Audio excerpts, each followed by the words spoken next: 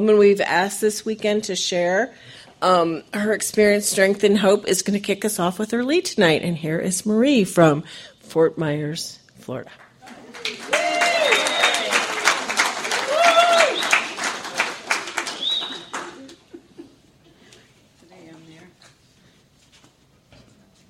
Hi, my name is Marie, and I'm an alcoholic.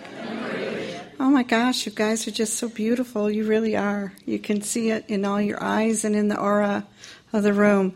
Thank you, Carol, for asking me to come on up here and share my experience, strength, and hope. It's always an honor to do anything for Alcoholics Anonymous. And there was a day where I went, oh, are you kidding me?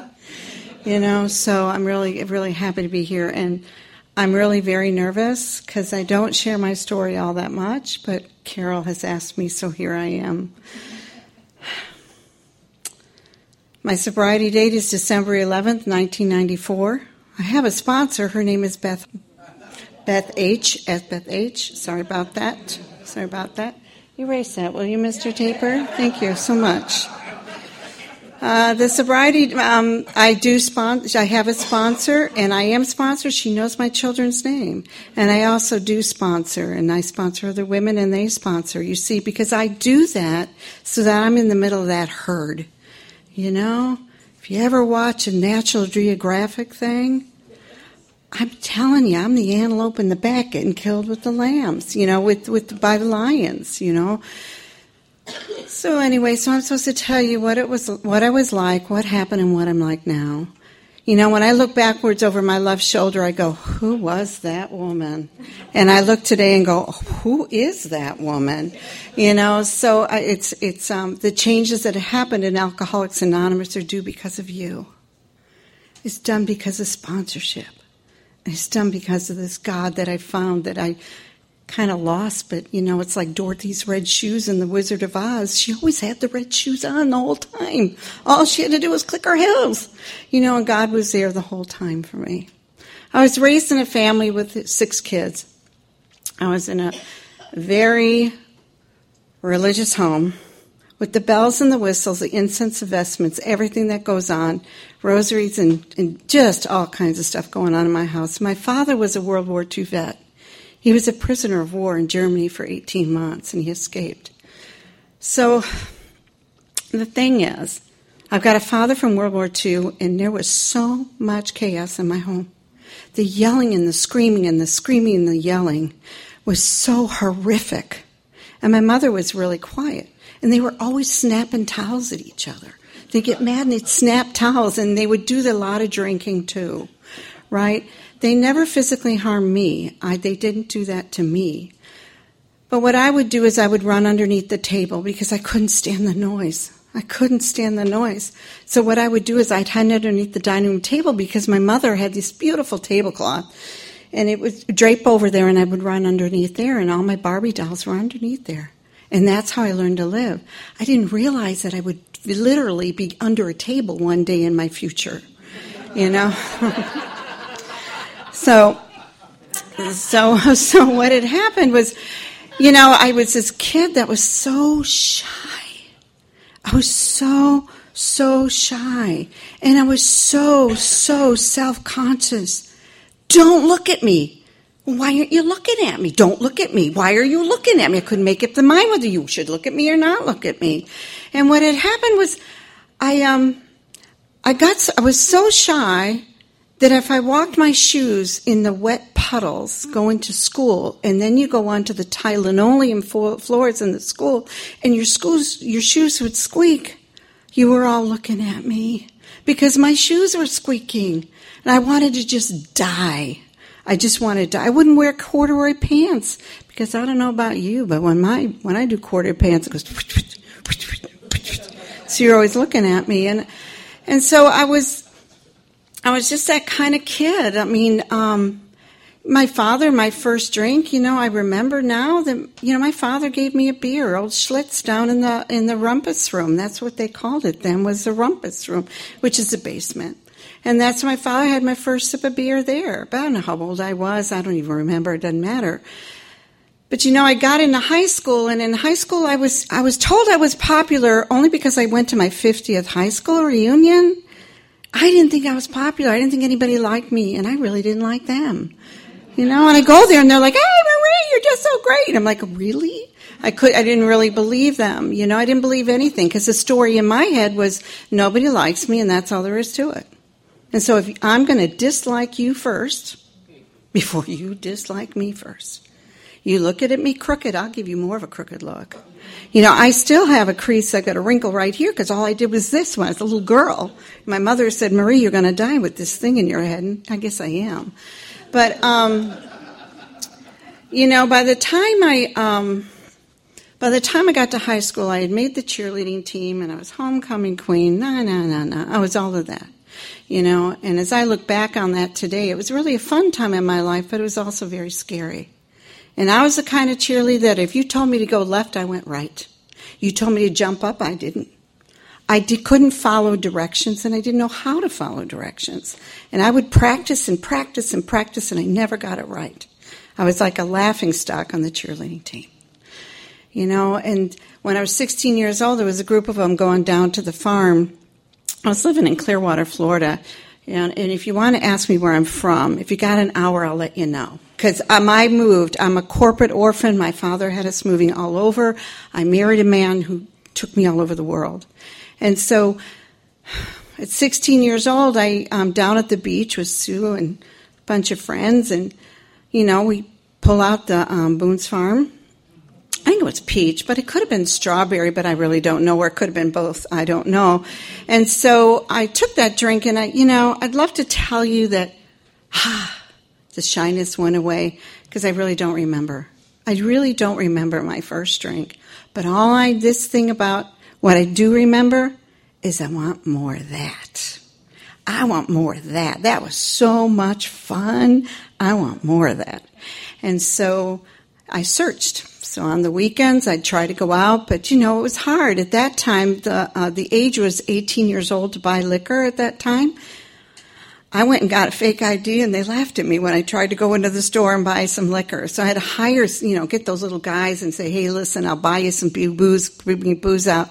He wouldn't even do it for me. He would say, "You're too young."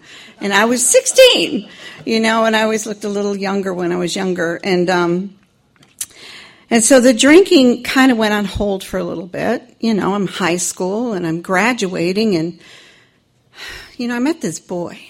We meet these boys, right? I met this boy, and he played on the baseball team, and he was in my drama class. He was just so gorgeous. He was just so gorgeous, and, next thing I know, I'm pregnant. How did that happen? But I got prom. I don't know about you, but I think there's more pregnancies on prom than anywhere else. And so I got pregnant at prom, and my mother, I like this man a lot, but he was going to play baseball. He was off for a career. And his mother, this mother told me that I was ruining his boy's life. And my mom and dad, my mother was so disappointed in me when I got pregnant. How could you bring shame on the family like this? How could you do this to me?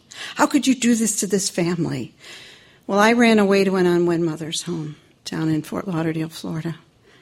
And I gave the baby up for adoption because I didn't want to marry that man, marry him, and I really didn't want to bring a baby back into the chaotic home that I had. And like I said, I was kind of young. I was young up here. I kind of knew that, intuitively knew that. And so I gave the baby up for adoption, one of the hardest things I've ever done in my life.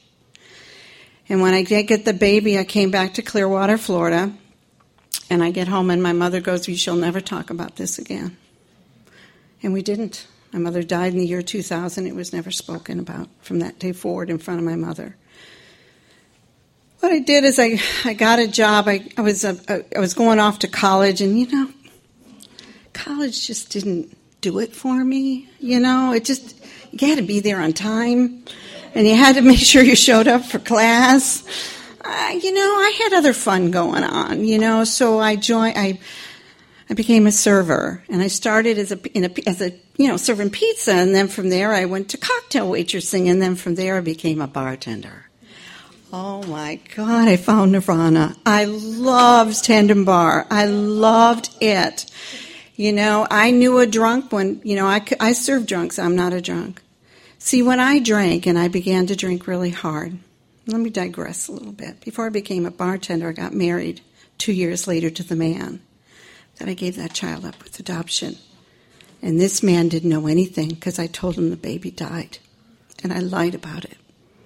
And so we got married, and we get married, and I'm behind the bar, and he's going to college because that's what men do. He's got to go to college, and I stay home because my father always said, "Hey, Marie, you don't need to go to school. Just marry a really ambitious man. He'll take care of you." That's what he did. You know, that's what they did back then, I guess. And so what I did is I said, okay. And so we got married, and the drinking progressed then.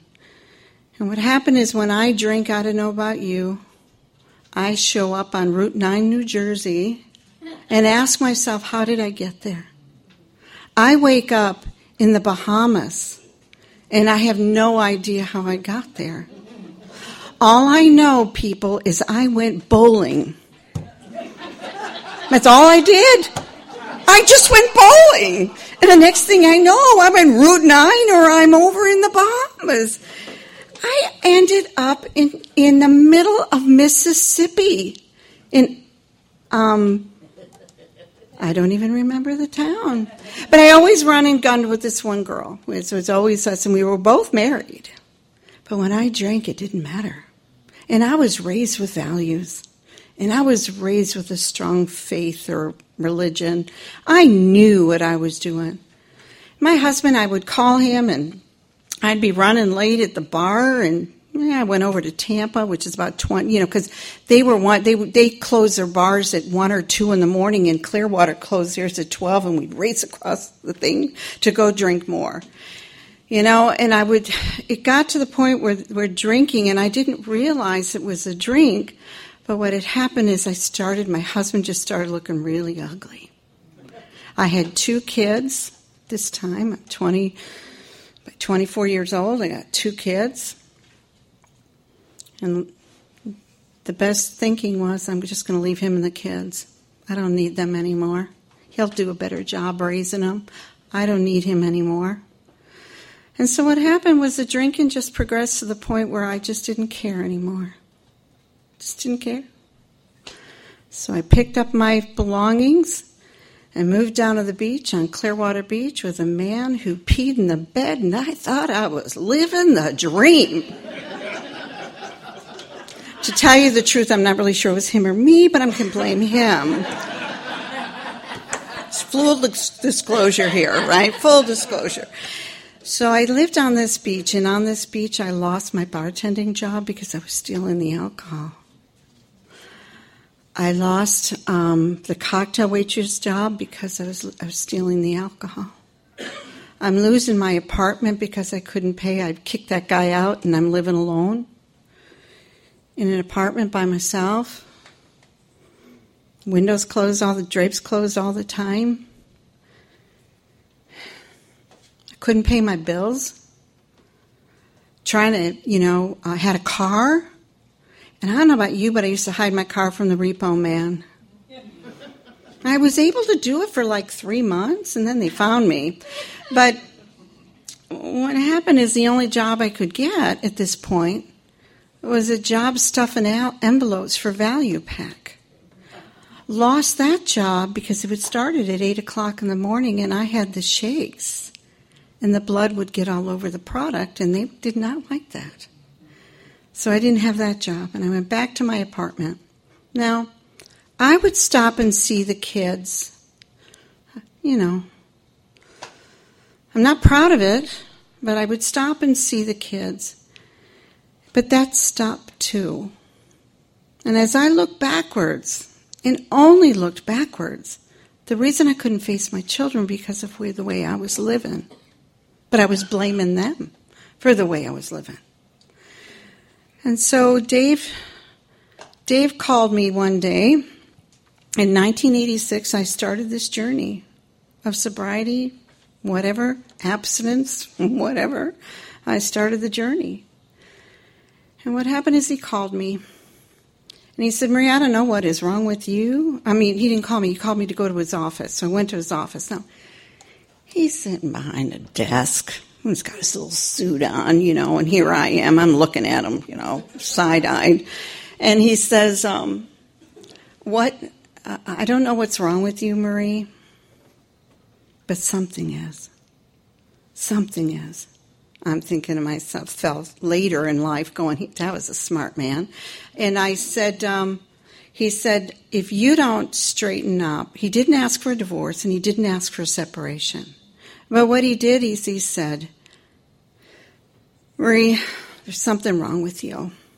And if you don't figure out what's wrong with you, I'm taking away those kids and dogs. I almost had died when he said dogs, You can see, I'm going to go backwards. When I drank, if I drank and I saw a dog in someone's backyard fenced, I would steal it and bring it home because I didn't like the way they treated it. That amends was amazing. But I mean, I took neighbors and people's dogs home. I would see the missing poster and I'd go, screw you, I'm taking better care of it. And I end up leaving them with my husband, right? Yeah, that's what we do. And so he tells me this, and I gave him, I don't know what you call this, but that's what I did to him. It's an Italian sign, And so I did that, and I went back to my apartment that had the eviction notice on it, and I went in there anyway, and I stopped and got the Chablis bottle of wine, because it's the only thing I could buy. The big ones, they have the glass ones. I don't remember that turned company. And I went home and flipped on the TV. Now, don't ask me why this happened. I flipped on the TV, and I don't know, EWTN, some Catholic channel was on. And don't ask me why. I'm probably in a blackout. But I turned it on, and there was this nun interviewing this priest who was an alcoholic. And I flipped that channel right off. And I walked over to the yellow pages, and I'm looking down. And I go, yeah, I'll give that a thing, because you're in the bar business, you hear about it, right? I'll give it a call. So I called them, and a lady picks up the phone and says, hey, hi. I said, I think I have a problem with alcohol. She goes, well, honey, there's a meeting at the corner of Bel Air and Largo Road at 7:30. I'll meet you there. I went, click. And then the next thing I know is my mother-in-law calls. I haven't heard from Joanne in I don't know how long. And she calls me and she goes, oh, Marie, if you and Dave would just put Jesus in the middle of your marriage, this would be good. And I went, that Italian sign, but I did it in language and talking, and hung up the phone. And then I saw the treatment centers. Now, I didn't really know much about that because that's in the 80s, and I went to the treatment center. Now, I tell you this story because I went into treatment. I had nothing. Nothing. I had no home. I had no car. I had no money. But I was better than you. And I went in there to the treatment center, and I was Miss Treatment Center. I knew everything about alcoholics and, alcohol. I knew they spun me so freaking dry, boom, right into your arms. And I go into my first meeting, and I sat in the way back of the room. And I'm looking at you going, are you kidding me? I'm 31 years old. Are you kidding me? But you know what? I just wanted the noise to shut up. I wanted my family to shut up. That's all I wanted my family to do. Is finally, Marie, I'm going to do this so the family will just shut up. Marie, you drink too much. Marie, what is wrong with you? That was a famous line from my mother. What is wrong with you? You have 2 children. And I'll tell you what, I love my kids more than... When I would tell David I'm going out for 2, I meant that with all my heart. And I'd end up in the Bahamas. All I did was go bowling. That's all I'm doing, honey. I'm just going bowling for the night. I'd be gone 5 days bowling, I'd tell him, you know. So I'm in this treatment center, and I come out, and I get into AA, and I got myself a sponsor, because y'all told me I had to get a sponsor, right? I got a sponsor, but here's a good thing that happened. I was able to stay sober for 5 years, right? Right here. I had a pretty good herd when I got there, and I start thinning it out because you're all starting to look ugly. You're all set. If Julius says that one more time, I'm coming across the table, and I'm going to punch his lights out. And what is he talking about? He's over there, and I know he's banging her over there. You know, I had all this going on in my head. I was so disruptive in an AA meeting that I was asked to leave. And I told her where to go when the Italian sign that I know, but I got into the truck and I started crying, and all I did was cry. And I went all the way home and cried, and then I got angry and came back and never misbehaved in a meeting of Alcoholics Anonymous again, ever. So I'm thinning my herd out. I'm making my judgment. I'm walking out of Alcoholics Anonymous one judgment at a time because I know what's best for me. I got to start taking care of these kids. With all that, I did move home. Dave stayed on one part of the house. I stayed in the other, and we're going to just figure out what the heck we're going to do with this because I had nowhere to go. We decided in that 5 years, our marriage we were going to marriage counseling. We got the kids. I got everything. We're working at it. We're doing that. But Alcoholics Anonymous and God and the steps were at the bottom of the whole thing. The first thing was my marriage. I got to get this marriage done. I got to get this marriage done. I got to get the kids. I got to get the kids. I got to get the kids. I got to get some money. I got to get the kids. I got to get the family. And I wasn't going to meetings. I had a sponsor, and she was wonderful. She really tried. She tried to really show me these steps through the big book of Alcoholics Anonymous, but I wasn't listening. So here I am judging you, and I walk off, and Dave comes home one day and says, "Hey, Marie, you want to move overseas?" I said, "Where?" He said, "Hong Kong." I said, "Oh, where?" You know? And I had no idea where it was on the map or where it was in the world, and do they speak English over there? And they do, because at that point it was run by the Brits. So anyway, long story short, we move over to Hong Kong. It's 1992. You know, I've got the stress of the thing. And we went out. Champagne was handed to me. I'm telling you right now, suddenly, Mr. Suddenly showed up. And I took that drink. And my husband's an Al-Anon. I forgot to tell you that. He's an Al-Anon. And he just watched me. And that got me really mad. And so the drinking progressed. And the drinking got worse. And I'm going to the shadiest places that women shouldn't go. And I'm doing things that women shouldn't do. But see, during the day, you know, I'm all good. But at night, and the drinking just got to the point where the drinking started taking over. It just started taking over. It was like that flesh-eating bacteria disease that's going on. That's what was happening. And I couldn't wait to get that drink. And my husband wasn't saying anything. And the kids are looking at me with fear. So on December 10th of 1994, I went to the Marine Corps ball. You know, I'm dressed pretty nice. And this is all I remember. I woke up in a fountain somewhere in Hong Kong with a man in the fountain. To this day, I really don't know who he is. And 2 Hong Kong police on either side of me. I don't really remember how and what that happened, and he scared me. And he says to me, "What do you do?" I said, "I don't know what that I do."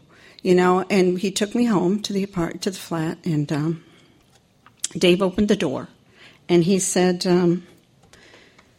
the officer said, "Is this yours?" That's exactly what he said, and I'm really soaked. And he said, "Unfortunately, yes, it's mine." And my 14-year-old standing there. Now, see, I started out with these kids who were 6 and 10 when I started this journey. Now she's 14, She looks at me and she goes, "Go, Mom, let's go get you fixed up. You'll be okay." But my 18-year-old son looked at me and he said, "Mom, you are such a pig." And for 7 years, that voice did not talk to me. For 7 years. And I'll tell you more about that later. And as he did that, I just went up those stairs and I went into the room. I just put my head down. Here's my first thought. Screw you, AA. I'm not going back. I'm not going back to you people. Why would I go back to a people? I judged you like you wouldn't believe I judged you. So I'm thinking you're judging me. You're judging me because I judged you. You are the kindest, most caring people I know. But I was judging you, and I thought I was, you judged me because I judged you. It's like that. And so I hung in there. Didn't pick up a drink.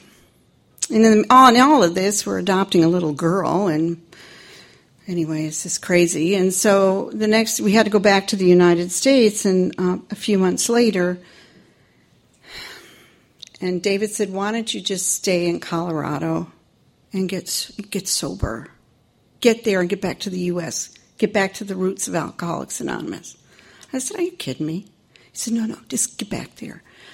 And I got there, and I get in the plane, and, we've got Bria with Bria's a little girl we adopted. She was 5 years old, and she didn't know a lick of English, thank God. And she didn't know a lick of English, and I brought her over in the plane, and we're going, the booze is going back and forth in those days back, and then booze was freely given. And I leaned my head onto 27A, and I leaned on there, that thing, and I just said, first time in my life, I cried out. And I said, "God, you land me down without taking a drink. I promise you I would belong to Alcoholics Anonymous. I promise you that."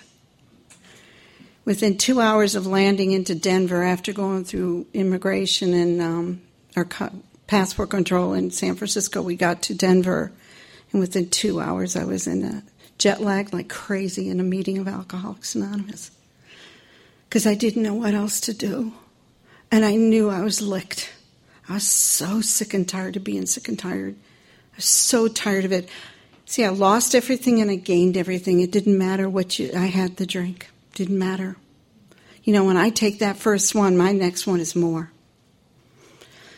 So I went down and I went there and I went to a meeting, and it was in this little town of Elizabeth, Colorado, because I didn't want to go to Denver and anybody know who I was. I'm so famous, right? Nobody knows me.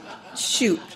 So I go to that meeting, and it was just a beautiful meeting, and it wasn't very big, and I wasn't about to tell them that I relapsed. Nope. I'm not walking that walk of shame. I ain't telling you. Because I judged you so much for picking up, white chips as you do here in the U.S. We didn't do that overseas. And all I could do was cry. And I wasn't going to tell them. I was going to keep that lie. And there was an Indian, this Native American man was sitting next to me, and he packed my back, and he said, "Welcome home." And I said, "How did you know?" He didn't know. It's where my thoughts were at that action, he knew. But here's the beautiful part of Alcoholics Anonymous, when it is in its fullest and its greatest glory.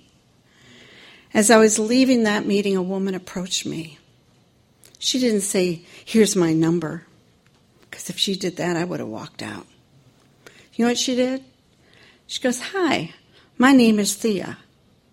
I'll be your sponsor." My head's going, wait a minute. I'm supposed to find somebody I could relate to. No. And out comes my mouth is yes. And now this woman, dog, she took me through those steps in the big book. I have an allergy of alcohol. When I take that, I am powerless. Powerless. When I drink, I have no control. None. Well, I didn't drink while I was pregnant. Doesn't count. Because when I pick up that drink, I don't know what's going to happen. And it's not only in Bahamas, and it's not only on Route 9. I don't know what I'm going to do or who I'm going to say. I might even kill you with my car. You know?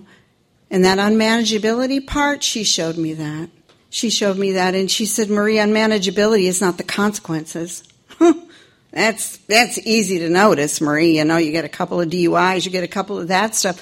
That's not the unmanageability. The unmanageability, Marie, is when you sit down when you sit down and you have that drink, you think you can manage and control that drink. So, then step 2, came to believe. You know, we came to believe. And so through these steps, she showed me. Now I'm going to go backwards here now. You know that lie I told my husband? That the boy died? He's not dead. That was part of the amends process that you all helped me with.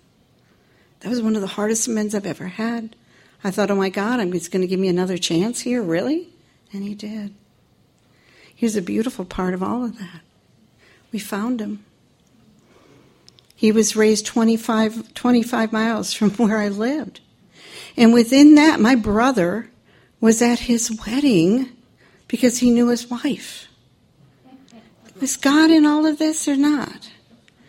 In all of that, I was able to find him. And when I found him, his first question to me was, what do you want? I went, whoa. I'll have your medical history. And I'm thinking, oh, do I tell him I'm an alcoholic? Do I tell him now? No, I don't think it's a good idea. But we met each other. And it was the most beautiful thing. The most beautiful thing. And we have a relationship today. He lives 1 hour from Fort Myers. He was raised by somebody. He was in orange growers. He's in agriculture. Absolutely loves what he does. And he looks just like my daughter. And he looks just like my son. It's so creepy, but it's true. But we have this relationship, and God restored that. You know that boy that didn't talk to me, Paul, for 7 years? It was you guys. It was you of Alcoholics Anonymous who helped me get through that without killing him. You kept my ego in check. And what he did for me, what you did for me, Marie, write him letters. Just tell him you love him. Just tell him you care. Ask him about his life. Who would have thunk? Ask him about I'm supposed to ask him about his life? What about his mother? And because of that, it was a slow, he would come into the room and he would talk to his father and turn his back to me. To me. I'm 5 years sober. Why? It was 5 before, and he saw his mother drink. He didn't trust me. It took him a long time to trust me. And I think at 30 days sober, you should be trusting me. 5 years, it took 7 years for that boy to trust me. And then, the most beautiful thing is we have this relationship. He allows me to watch his kids. Are you kidding me? He gets me to watch his kids. This is what Alcoholics does, Anonymous does. It restores lives if I'm willing to step away from what I think they should be doing. Darn it, I'm his mother. I'm sober. Look at him with Daddy again. We're playing house here. Right? No, it takes time, and it's painful. But through that pain is where my best growth comes. You know? And then this husband. We're married 47 years. Who does that? I know, and I believe Al-Anon saved our marriage. I believe that to this day Al-Anon did. And Alcoholics Anonymous, you taught me how to be a wife. How to be a mother. I was not very respectful to my husband, and you taught me. You taught me how to talk to my husband in a respectful way. Did I like it? I'll give you a story. Dave, can you go out there? That tree needs to be cut back a little bit. This just happened. Can you go back there and cut that tree back? You know, it needs to be tree back. Yeah, I'll get it. Now, 3 months later, that tree's grown like hell. Dave, can you go and cut that? I'll get it. So I call my sponsor. He's not getting the tree cut back. He's just out there. And she goes, why don't you do it? Novel idea. So I did, and then he saw that he didn't really like the way the tree was being cut, and so he took over. So Dave and I get along really well. We get along, and great sponsorship is part of all of it, too. The greatest joy that Alcoholics Anonymous has given me is carrying this message. It really is. Sitting knee to knee with a woman, I love it. I love it. Because I was there. And you want to have an experience through the steps? Start sponsoring someone. Carry this message. When I lived overseas, I had the great honor of representing that little place at a Asia Oceanic Committee meeting where I was sat at the table with all the countries in the rim of Asia. Right? I had no idea how wide and how far the tentacles of Alcoholics Anonymous goes. You see it today because of Zoom. But before Zoom, I was Skyping my sponsor because she was from Las Vegas. I was on AOL chats with her, doing AOL chats. So when Zoom came up, I knew what to do. And my sponsors are looking at me going, what? You want us to what? Zoom. I said, we're going to go all over this world. Watch me, honey. And that really helped. But then when the face-to-face meetings came, I missed you. I missed the touch. I missed the people. Have I been to bad meetings of Alcoholics Anonymous? Yeah. If you haven't been to enough meetings. Over there, I sponsor many women all over the world, from Australia to England to Portugal to Memphis, Tennessee, But in 2013, we moved back to the United States, and I'm very grateful because of the conferences and the people I met, and that's when I was able to ask Beth H. to be my sponsor.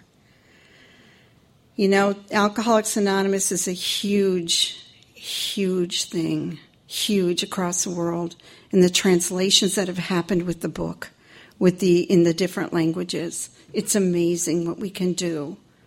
And in our own community, what we can do. I absolutely love Alcoholics Anonymous, and I was a woman in the back of the room who would make fun of women like me who was thrown out of an Alcoholics Anonymous meeting. It has restored my family. It has restored my faith. I found this God who never left me. Never. He lives deep down within us. I didn't believe that. Because you see, my ego and my mind will tell me I'm not good enough. You see, whether I'm thinking good of myself, very high of myself, or very low of myself, I'm still talking about me. And so I've tried to live in neutrality. And so with that, I think I'm going to go ahead and end. And I just want you to know I love you all if nobody's ever told you, because this saved my life, absolute life. And the trajectory this woman was going on, I'm not afraid of dying from this disease. I'm afraid of living with it and destroying everybody around me. That's the fear I have. Because dying's easy. But living with it, with the loved ones that love me as much as they do, and I keep hurting them through this disease, I promise you, that's where I stay. I keep right here, right-sized in Alcoholics Anonymous. I want to thank you all for coming tonight, and just thank you. Thank you, Carol.